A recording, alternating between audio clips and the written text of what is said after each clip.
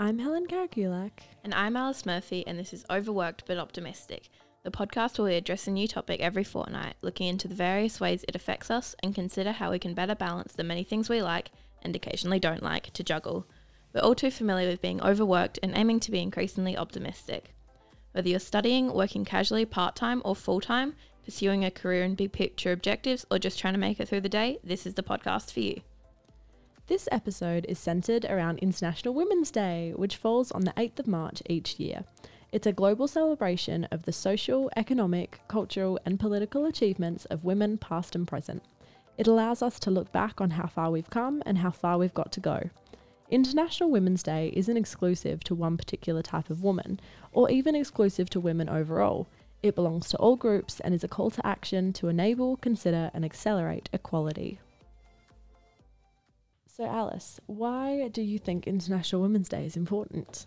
I think it's important to recognise that we have come a really long way in terms of equality, both in big things like we can vote and in small everyday things, but it's also important to recognise that there's still a way to go in that. I think a lot of the time some people think that because we can vote, it's equality and everything's all fine and dandy, but in reality there's still aspects of our everyday lives that are made harder because we're women, and International Women's Day draws attention to that. Why do you think International Women's Day is important? I agree with you in some ways that there is still a lot that we have to achieve. I think the reverse when it comes to International Women's Day. I think what's so great about it is that I think a lot of the time, a lot of our media that we're consuming and a lot of what we're seeing in the world is the injustice and is how far we've got to go. So I think it's important to look back on what we've already achieved. And while I do agree, yes, we have the vote, but there is so much more. I think that it's good to reflect and to think about how far we've already come and to think, look at all of these amazing women doing all of these amazing things and appreciate that they've done it, change has happened, and we need to continue along that path that our mothers, grandmothers, sisters, cousins, aunties, women and men that we look up to and have achieved so much already. And how are we going to continue that legacy for the next generation? Yeah, I also think sort of along that same line, it's a good chance to almost thank the people that came before us. So thank the people who fought for the rights that we have and a lot of the time take for granted. Yeah, definitely. Something that I'm really interested in, which you may have noticed from my little introduction, is I really believe that International Women's Day isn't exclusive to one particular type of woman.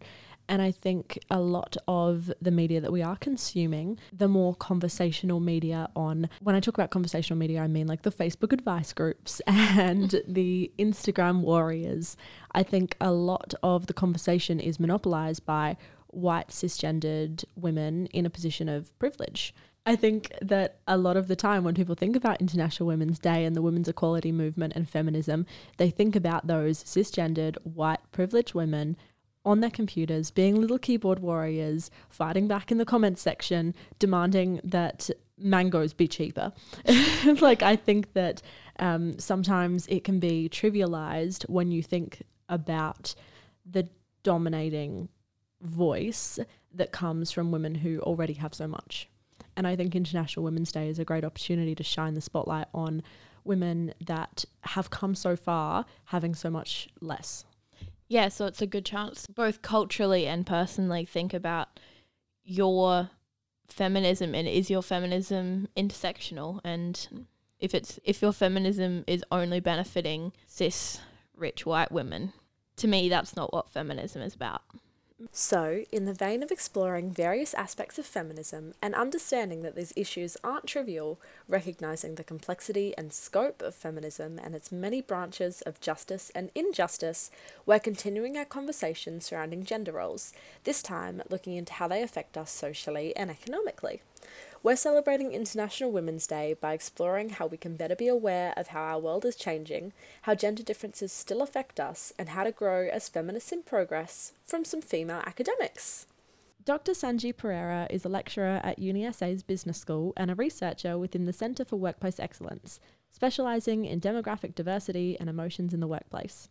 With a Bachelor of Humanities, a PhD in Business and Management, and experience as a human resource practitioner, Dr. Pereira is joining us today to offer some insight about gendered expectations in the workforce. Thank you for joining us. So I've done a bit of reading of some of the research that you've contributed to, specifically about work-life practices and women in management. And in a 2016 article in the Leadership Quarterly, which was titled Help or Hindrance, Work-Life Practices and Women in Management, yourself and your colleagues hypothesised that the impact of work-life practices will be most evident when the workforce gender composition makes gender stereotypes less prominent. So from this, I have a couple of questions for you. First of all, can you please give us a brief explanation of what workforce gender composition actually means? It means the number of women as a proportion of the total number of employees. And usually we can look at this at different levels. So in this instance, we looked at total number of women in the workforce as a proportion of the total number of employees employed at a particular organization. Found that, as you suggested, the most impact the work-life practices had were when organizations had a high number of women in their workforce. Okay, great. So across your research since you finished university and even since that article was published in 2016, have you seen those gender stereotypes becoming less prominent? Yes and no. Stereotypes in the workplace are based on societal stereotypes. Right? It's based on how we perceive things, how we're socialized. Stereotypes do change, but they are unlikely to fully change very quickly. So, from 2016 to now, 4 years. Having said that, I do see very encouraging signs, for example, campaigns to reduce domestic violence in the workplace, and how the impact that has in the workplace. It's a strong campaign to increase the number of women in science and technology, the STEM kind of occupations, campaigns to increase and support female participation in male-dominated kind of sports. So I do see very encouraging signs that stereotypes are moving and changing. Whether they have, fully changed, probably too early to comment, I think. But I'm hopeful for the future. We're very hopeful too. Can you give us a bit of an overview about your studies regarding emotions at work? Well, my work on emotions at work was mostly done as part of my PhD, and there I had very little focus on gender. So I looked at how employees, and this is particularly in relation to customer service employees, how do they learn to express certain emotions that are required that are as part of your job? So some research in this space talk about this idea of emotion work. So if you work in hospitality, for example, or in a call center, any kind of customer-facing or customer-interacting role, you're expected to display certain emotions that are sanctioned almost by the organization. Right? It's supposed to come across as caring. If you're a nurse, you're supposed to come across as helpful if you're a customer service person. I examined how do employees who join new workplaces in the service industry, with a particular focus at hospitality, how do they learn to express these emotions? And what I found is that when employees gain competence in emotion work, felt a sense of pride in being able to perform emotion work. So when you're studying emotions at work, how much of your studies is it affected by the gender of those that you're looking into? Yeah. When I did my PhD, I actually did not have much of a gender lens at all, which is unfortunate in retrospect, because I was more interested in how employees gain competence in work. Having said that, though, Professor Carol Kulik and I supervised a PhD student who's at the moment, she looks at gender differences. So her focus is how employees react when managers use emotion expressions to achieve changes in the workplace. So, do we react the same when it comes anger expressed by a female manager to compare to a male manager? So I think it'll be really exciting to read her findings.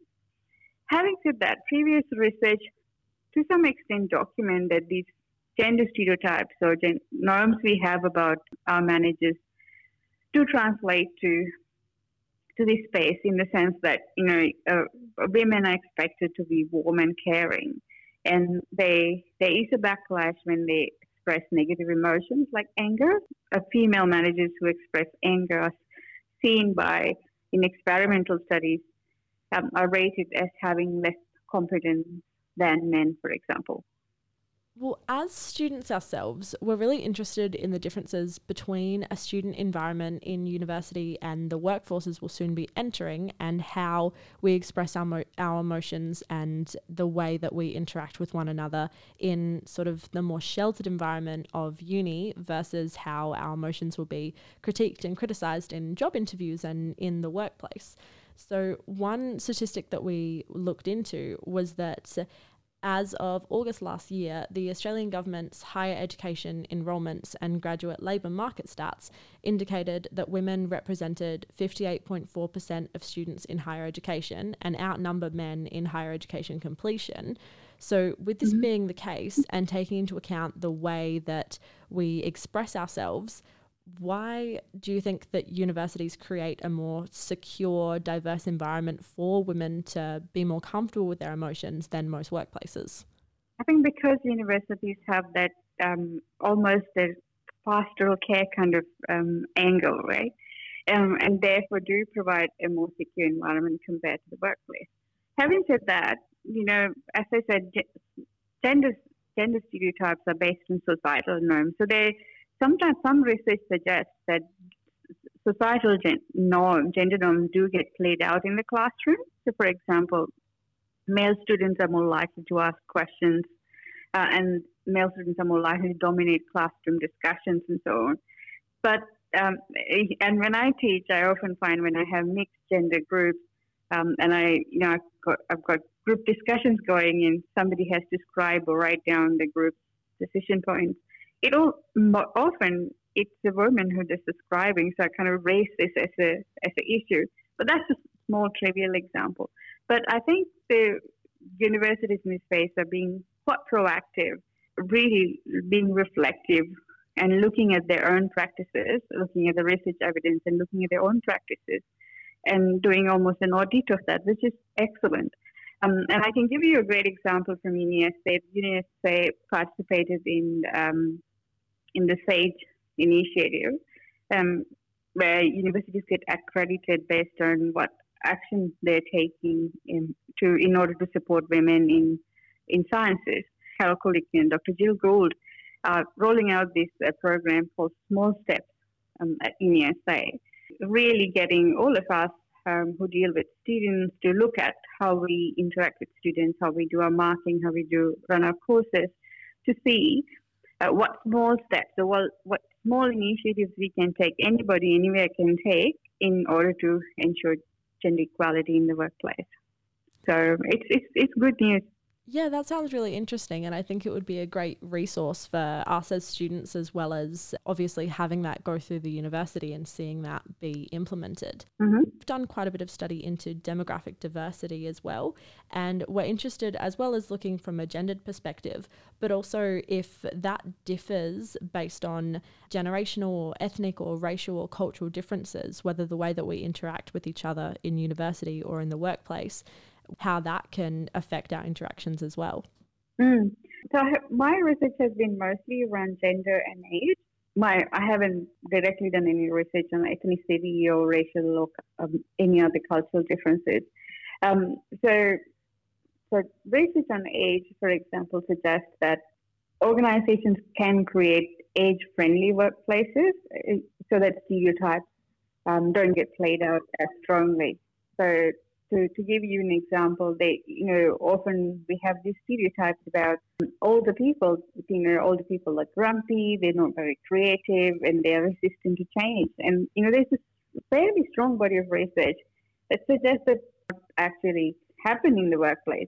There's also research around this idea of contact. Is when people from different backgrounds, different ethnic, racial, age backgrounds, ages come together, they're more likely to be able to see the grey as opposed to black and white. So they're more likely to be able to say that disconfirm their stereotypes. So they're more likely to say, not all older people are grumpy, or maybe older people are not that grumpy.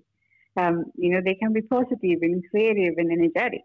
Interacting with people who are different probably is important in terms of how we learn about the others and how then we are comfortable with each other in the workplace or at university.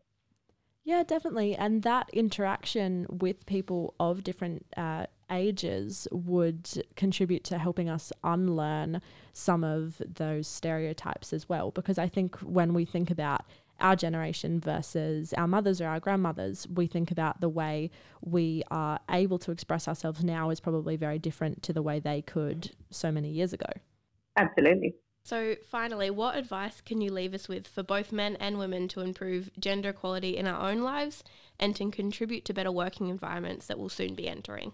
I think at the individual level, awareness is probably the first step. And often, particularly in a decision-making role, being vigilant about how you make evaluative decisions. So sometimes we use stereotypes as shortcuts in our decision-making, but I think they are particularly relevant when we make evaluative decisions like promotion decisions, recruitment decisions, who we would like to invite for a high visibility project or a task. And then really reflecting and thinking about, would I have decided or reacted the same way if this was a man as opposed to a woman, or vice versa.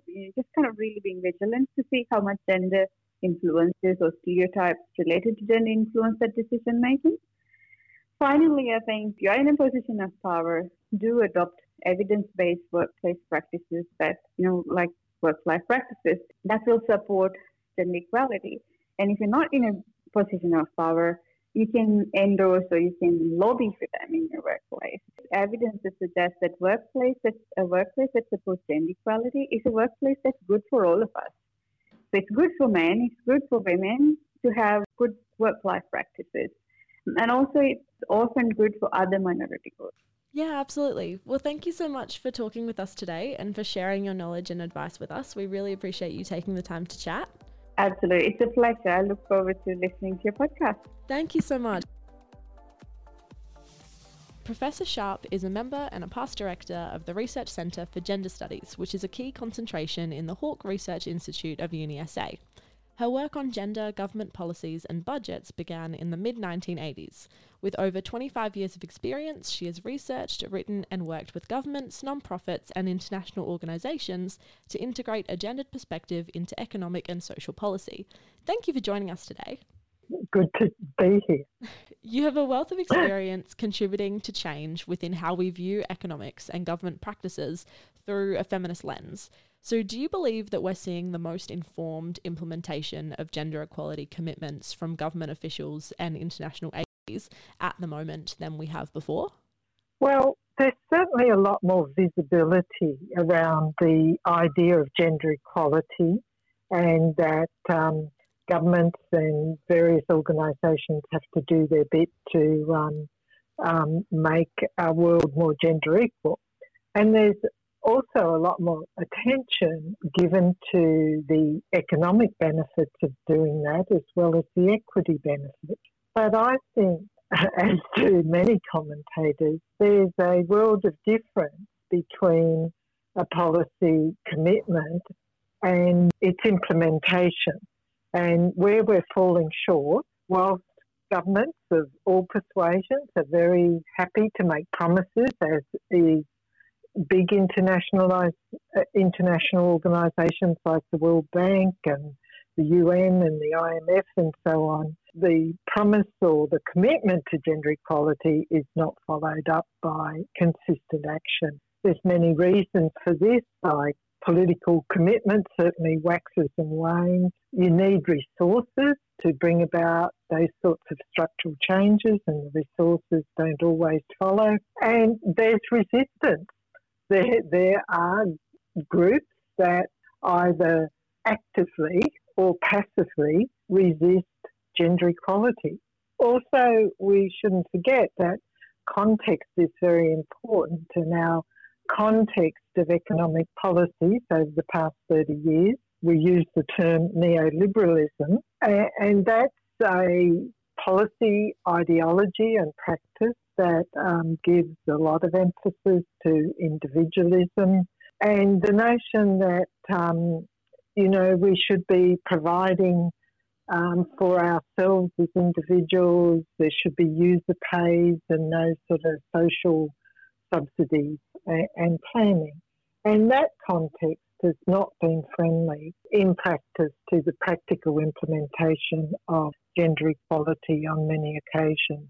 So do you believe that there was a time where actions to encourage gender-aware commitments and the implementation of those commitments have peaked? Do you think that we're seeing a consistent rise in governments and non-profit or international organisations' strategy to improve their stance on certain gender-based policy?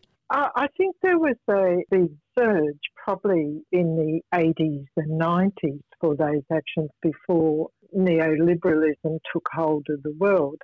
But I'm not sure it's very useful to talk about the notion of peaking. I think when you've got a major structural issue, change occurs in sort of, it comes and goes. There's surges and there's pullbacks and so on. And also change in different historical epochs occurs around particular topics. Like this year we're celebrating 125 years of the women's vote in South Australia, being the first state and government to implement universal suffrage for women, although that wasn't quite universal back then. Now that was seen as the big thing that was needed for gender equality 125 years ago.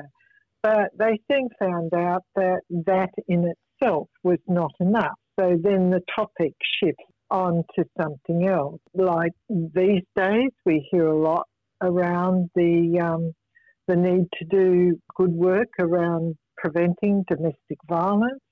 We hear a lot from the Me Too movement. We hear about the gender pay gap, the sharing of paid and unpaid work amongst women and men, the need for childcare and so on. So the topics today are even different to what the prominent topics were in the 80s and 90s, where we were arguing for big changes. In fact, we started arguing back in the 70s for paid parental leave. It just took a long time to get here in Australia. And before that, there were different topics. So gender inequality being so structurally embedded in our social and economic and political systems, it isn't going to emerge overnight. Yeah, that's a very good point and something definitely for us to keep in mind. So Helen and I are both uni students who will both be going into the workforce in a scarily short amount of time. So can you provide an example of how gendered economic structures are affecting young people who are new to the workforce? When we talk about gendered economic structures, we need to keep in mind that there's two spheres to the economy. Some people only focus on the paid sphere of the economy, but we also produce a lot of goods and services in the unpaid sphere as well. Men tend to fare better in the paid sphere. They spend longer there over their lifetimes and reap the benefits of that. And women do more of the unpaid work. Now, as young women, you're entering out of the unpaid sphere where you and your male counterparts have been beneficiaries of lots of unpaid goods and services to bring you up and to make you employment ready at this point. This is what we talk about as the process of social reproduction. And over 60% of that work tends to be done by women, which then has repercussions on their paid workforce activity. So you will go out and hopefully get a good job, but if you look at the data, you will find that young women graduates on average will earn less than young male graduates, and over a lifetime, this will add up to being significant. Whilst there's more women at university, we're getting really good retention rates, young men and women going to the end of the high school, the return that women are getting is not equivalent to the returns that men are getting from their extra education. So I'll leave it there, but that's some of the things that we need to think more carefully about. Yeah, that's definitely something to consider. And those statistics are not very encouraging, but there's something that we need to be aware of, and hopefully we'll start to see change in those areas soon. And following on from that, what do you think is the biggest or most harmful myth or misleading piece of information regarding women in economics? Well, I think in very broad terms, one of the big problems that I've always grappled with and others when we're arguing about the significance of gender equality is that there is a pervasive assumption amongst everybody, basically, whether it's individuals or corporations or governments or international organisations, is that policies are gender neutral. And they sort of see it as an act of good intentions, that if you say, what's the gender impact of your policy on some workplace change, people will say, we don't devise policies to discriminate against men or women. So they see the notion of being aware of the gender impact is counter to this sort of idea that they're being neutral in their policy approach. And half the time, we don't know what the evidence is. We don't know what the impacts of our policies are. It is interesting, though, often and more so, gender is used as a rationale for policy but not followed through as to whether it delivers the right impact. The truth of the matter is we would have to all occupy the same position and hold the same gender norm for something to be neutral, and we don't. We occupy very different social and economic positions. And so different groups of men and women and non-gender specific people are impacted very differently by the same policy. So we need an attitude of examining the evidence and following through. Because the follow-through is what matters at the end of the day. The intention isn't so much enough when you're not recognising the inherent differences that are preventing you from being neutral. It's not enough to just try to be. Yes. And there's a lot of glossing over all that because it's a bit like the debate with any major structural issue like climate change. Like there's a lot of misinformation, glossing over. Some of it's quite intentional because the change is not wanted, but other stuff is unintentional, just hasn't occurred that these things are important, and if you want good policy, you have to follow through. Yeah, because the complexity is there and you That's just need right. to assess it. So another topic that you're currently immersed in is gender related to superannuation. As young people doing a lot of casual and part-time work and eventually going into careers that hopefully will last long term, why should we be conscious of superannuation and the effect that it has on our future? Well, the reason you have to think of the future, and economists have known for a long time that people aren't very good about thinking in the long term. We prefer the short term because it's more digestible. It's more digestible. We have more information about it. We don't know how long we're going to live. Even when you get to retire, you've still got the problem. How long am I going to live? How do I spread the money? But what's happened with the sort of policy framework and the ideology of neoliberalism is that there's now a huge emphasis on self-provision. So this policy framework that's operated across the world is increasingly meant that individuals have to save for their retirement. And particularly with increasing longevity, you can be in retirement for 30 years or more, and who knows by the time this generation of young people retire, if there's such a thing.